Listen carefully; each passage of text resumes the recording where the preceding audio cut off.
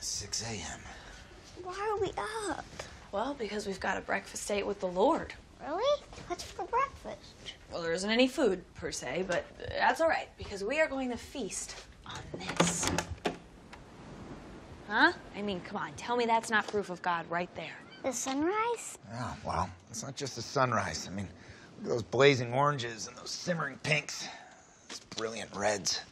What do you think made those colors? My teacher said it's because of smog. Did God make smog? Yeah, I guess he did. But I thought smog was bad. Let's back up. Humans are responsible for smog, but then, God made humans, so I guess God made smog and then turned it into a beautiful sunrise. So God kind of makes everything. Exactly. Yeah.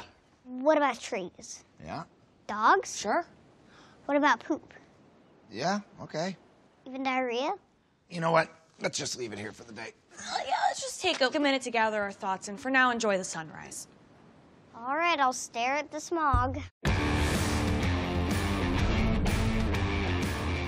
Thanks for watching our video. If you enjoyed it, please give us a thumbs up or comment, and don't forget to hit subscribe to see more fun videos from us.